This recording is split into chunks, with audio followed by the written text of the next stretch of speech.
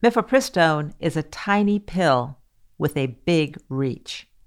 I read things about medication abortion all the time, and I think, oh, wow, has no one ever looked at what these pills really are? So they're the size of normal pills. Mifepristone is taken in one dose. It's one pill. Rachel Ray Boucher is the dean of the Temple University Beasley School of Law. She spent a lot of time explaining what mifepristone is and how medication abortions work. Medication abortions take place during the first 11 weeks of pregnancy, and they involve two drugs. One of those drugs is mifepristone. So in 2020, Guttmacher Institute found that over 50% of people who end pregnancies in the U.S. use medication abortion. And that number has been going up over the last 20 years since it was approved in 2000. There's reason to think it's going up much more dramatically now. But that could be coming to a sudden halt soon. Last week, a federal judge in Texas refuted the Food and Drug Administration's approval of mifepristone, issuing an injunction that would suspend that approval nationwide, even in states where abortion isn't banned. That's despite the fact that more than 100 studies over 30 years say the drug is safe. The FDA has evaluated it multiple times. It even approved a generic version as recently as 2019. It's whiplash to read the opinion because you think, this opinion is so certain of mifepristone's dangerousness and riskiness when that's just not what the evidence says. This week, the Justice Department appealed the ruling and asked the Fifth Circuit Court of Appeals to put the order on hold as the appeal moves through the courts. So far, the Fifth Circuit hasn't responded, and that means that tomorrow, Friday, FDA approval for mifepristone could be suspended for the first time in 23 years. It's stunning for people who study abortion law and reproductive health, but it's also stunning for people who study healthcare and food and drug law.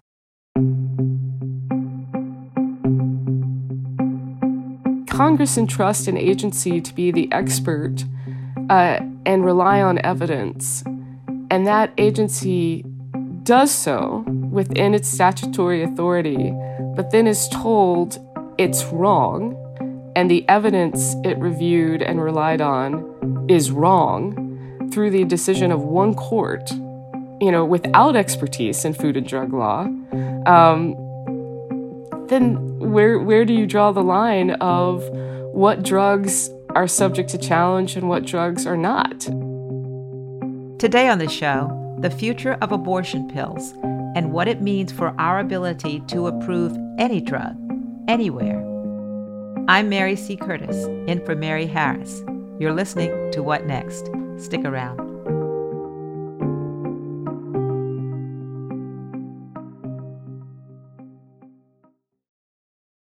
This episode is brought to you by Discover. When it comes to your finances, Discover wants you to know they are the credit card that is always there for you. With 24/7 U.S.-based live customer service, everyone has the option to talk to a real person anytime, day or night. Yep, that means no more waiting for, quote, normal business hours just to get a hold of someone. We are talking real service from real people whenever you need it. Get the customer service you deserve with Discover. Limitations apply. See terms at discover.com/creditcard.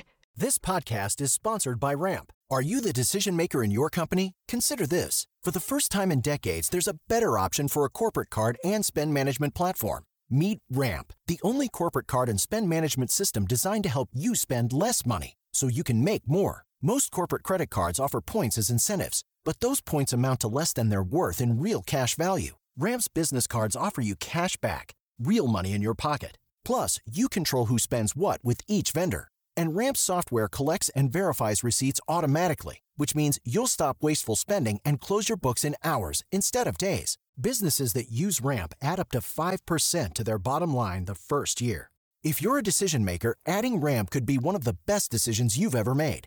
And now get $250 when you join Ramp for free. Just go to ramp.com/easy. Ramp.com/easy. RAMP.com/easy. Cards issued by Sutton Bank and Celtic Bank, members FDIC. Terms and conditions apply. This ruling came from a judge, Matthew Kismaric. What was his reasoning for taking such a huge step on mifepristone? So his argument is that the FDA acted improperly because it misinterpreted a piece of the statute called Subpart H, a statute that set out the process for accelerated review of drugs. He mischaracterizes in some ways what Subpart H was really intended to do, and he argues that that process under that statute should have only been used to approve drugs that treat illnesses, and that pregnancy is not an illness. Now, that has a lot of common sense value. Most people don't think of pregnancy as an illness, but the FDA for a very long time has thought about any number of conditions as illnesses. Essentially, what the FDA did was it used the regulatory process it had at its disposal to regulate mifepristone, and the reason it used that process was to regulate it more closely than other drugs. So what's interesting about the opinion is that it hinges on this idea that the FDA misinterpreted how to apply this approval process and implying that it did so hastily or without regard to the evidence. But, I think there's really hard to refute evidence that the FDA took a long time to approve the drug, that it applied a process so that it could restrict the drug, frankly, in ways that are much more characteristic of drugs with much more risk. Yeah, as you said, the FDA, rather than being careless, you're saying they were pretty intentional, but yet his decision, it had language that sounded like it was from the anti-abortion movement. Can you give me some examples? Routinely refers to a fetus or potential life as an unborn human, people who provide abortion as abortionists, references abortion as a eugenic project, and then I think generally equating abortion with murder, equating abortion with depression, regret, and exploitation of what he says routinely women and girls. The plaintiffs who brought this case actually are Tennessee-based, the Alliance for Hippocratic Medicine.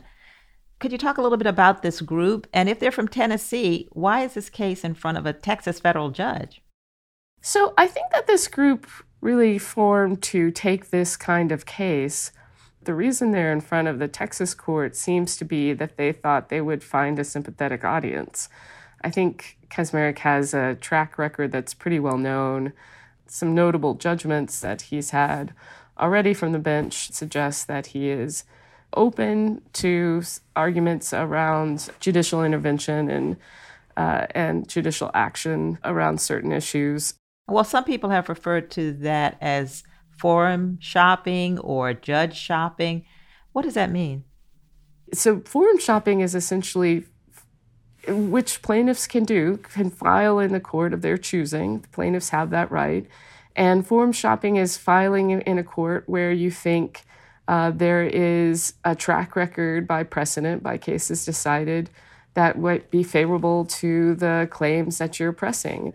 There's been a lot of debate around a district court in Texas in which it seemed very friendly to people who were filing to claim patent infringement, so much so that it was becoming a kind of patent hub for the country. And that has, elicited a lot of comments about and a lot of commentary on the fairness of that. And what does it mean for a court to be kind of a funnel for a certain area of law because of the perception of litigants that that is going to be the best forum in which to file. Well, let's go beyond Texas. There are two rulings about mifepristone and its legality floating around right now. On the same day as the judge ruled against the drug in Texas, a federal judge in Washington state ruled differently. Can you talk about that ruling? So the Washington court, a federal district court with the same powers as a Texas court, granted in part the petition of 18 attorneys general that asked the court to essentially order the FDA to keep mifepristone on the market. So it's a preliminary injunction against the FDA from removing mifepristone's approval. Do we know which takes precedence? Do we know at all? They have equal power. One does not trump the other. They are, two similarly situated federal district judges. And so that, I think, is why we'll see this case probably go before the Supreme Court, because the Supreme Court often weighs in when there are two federal courts that disagree. Well, since it seems that we might definitely go to the Supreme Court, do you have any thoughts on how this particular Supreme Court might rule in this particular case?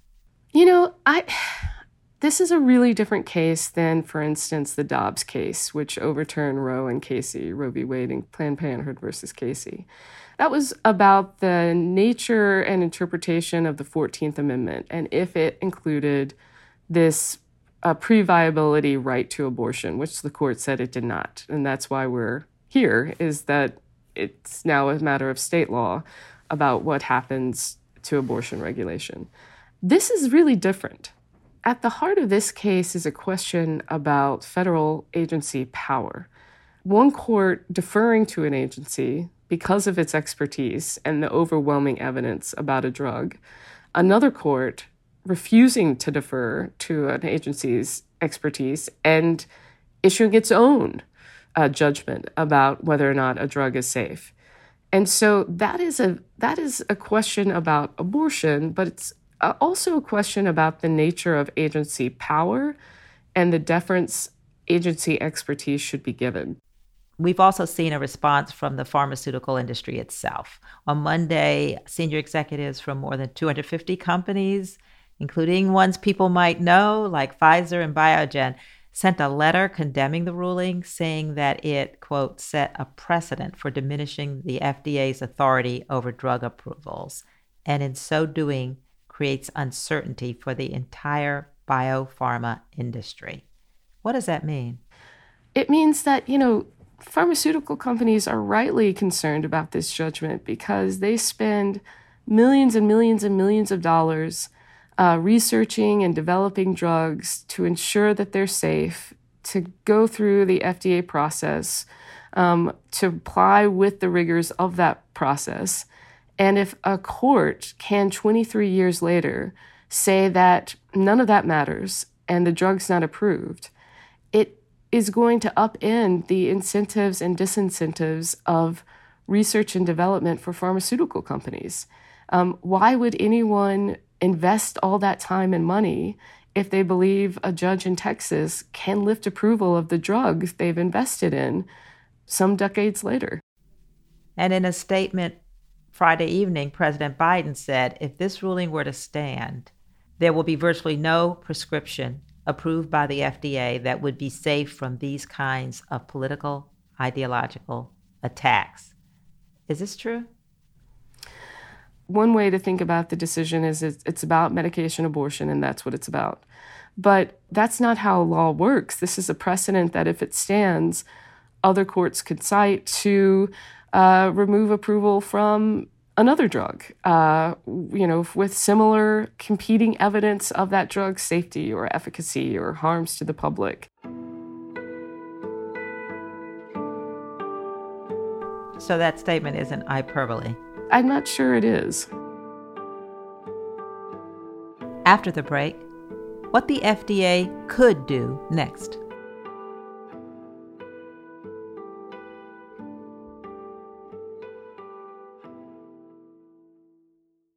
This episode is brought to you by Progressive Insurance. Hey, listeners, whether you love true crime or comedies, celebrity interviews, news, or even motivational speakers, you call the shots on what's in your podcast queue, right? And guess what? Now you can call the shots on your auto insurance, too. Enter the Name Your Price tool from Progressive. The Name Your Price tool puts you in charge of your auto insurance by working just the way it sounds. You tell Progressive how much you want to pay for car insurance. Then they'll show you a variety of coverages that fit within your budget, giving you options. Now, that's something you'll want to press play on. It's easy to start a quote, and you'll be able to choose the best option for you fast. It's just one of the many ways you can save with Progressive Insurance. Quote today at Progressive.com to try the Name Your Price tool for yourself and join over 28 million drivers who trust Progressive. Progressive Casualty Insurance Company and Affiliates. Price and coverage match limited by state law. Regardless of whether the order is ultimately overturned, there are a few different options for both the FDA and the future of medication abortion. Option 1. The FDA uses something called enforcement discretion. The court did not order the FDA to do something, and the court, cannot order, I think, the FDA to do something. It just lifts approval without telling the FDA it has to withdraw approval from the drug or suspend it. Even if the order goes into effect and mifepristone's approval is temporarily suspended, there's still enforcement discretion, and the FDA can choose whether or not it enforces action against any manufacturer or distributor. How would that work? What are some examples of products that the FDA has decided not to prioritize in its enforcement? So one example would be infant formula. While there's been, approval pending or approval that hasn't been set, the FDA has allowed infant formula to be sold and used because of its assessment that the product is safe. And then there's just numerous examples about, the vitamins, supplements that we buy all the time that are not approved by the FDA necessarily, but are sold and consumed because there's very little safety risk. Well, there's been a lot of publicity here, and everybody's been paying attention to it. What would the FDA have to do to reassure all the manufacturers and distributors that they can still offer mifepristone? Yeah, so that's a great question. And, I don't know how that goes. The FDA could obviously issue a statement that it's going to apply its enforcement discretion. But the FDA could, communicate with Danco and GenBioPro. The manufacturers could communicate directly with the distributor that, about its intention and how it's interpreting the order. The FDA could also do and say nothing. In other words, the FDA complies with the order, but it doesn't crack down on distributors or manufacturers. That's option 1. Option 2, the FDA ignores the order completely. This move has been floated by a few politicians, including Democratic Representative Alexandria Ocasio-Cortez and Republican Representative Nancy Mace. So there's been a lot of conversation about the FDA ignoring the order.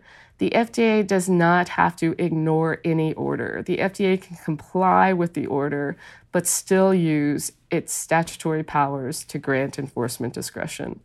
I actually think it's dangerous to suggest that the agency just ignore a court order, even if that court order is crazy,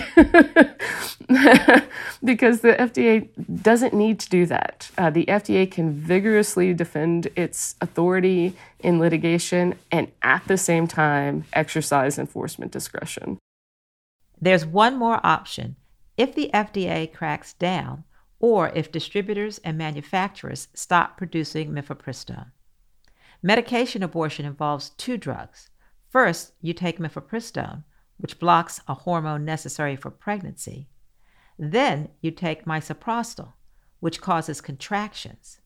Misoprostol alone is just as safe as mifepristone, but it leads to more side effects, including longer periods of bleeding, nausea, and cramping. It's been approved by the FDA, but only to treat ulcers, and it has fewer restrictions on it than mifepristone. I think there are a lot of clinicians in the country that are ready to switch to misoprostol only, which is the second drug in a medication abortion. That can also terminate a pregnancy effectively in the first trimester. You don't need mifepristone at all. In fact, lots of countries across the world use misoprostol only. I think we might see a turn to that, which would be really interesting because Misoprostol is not regulated by the FDA in any way like mifepristone. It is prescribed with mifepristone, and that's been the gold standard of medication abortion. To be clear, misoprostol is effective and safe early in pregnancy, but it's not quite as effective as the two-drug regimen. The irony is that if clinicians switch to misoprostol only, medication abortion, because of this judgment, it might become more available because there are no restrictions on misoprostol. Any provider within their medical expertise or practice can prescribe misoprostol. Mifepristone can only be prescribed by certified providers. There are not the same informed consent forms, a patient agreement form. That, I think, is an interesting consequence, potential consequence. Do you have any thoughts on what should the FDA's next move be? I worry that a statement by the FDA about exercising its enforcement discretion will be interpreted and taken up as, the FDA is ignoring the law. And that's, I think, something that the FDA would be worried about, people misinterpreting its intent. But, I think the FDA, if it could clearly communicate the nature of this power and its ability to apply it and the effects of doing so, those reassurances could be helpful. One issue I see with the strategy you laid out is that pharmaceutical companies and corporations in general are very risk averse.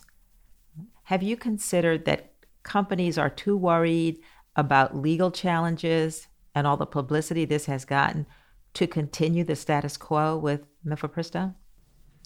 Definitely. I think, and there's reasons to be risk averse because companies like providers are worried about being targeted by anti-abortion groups who, would seek to sue or bring claims against them.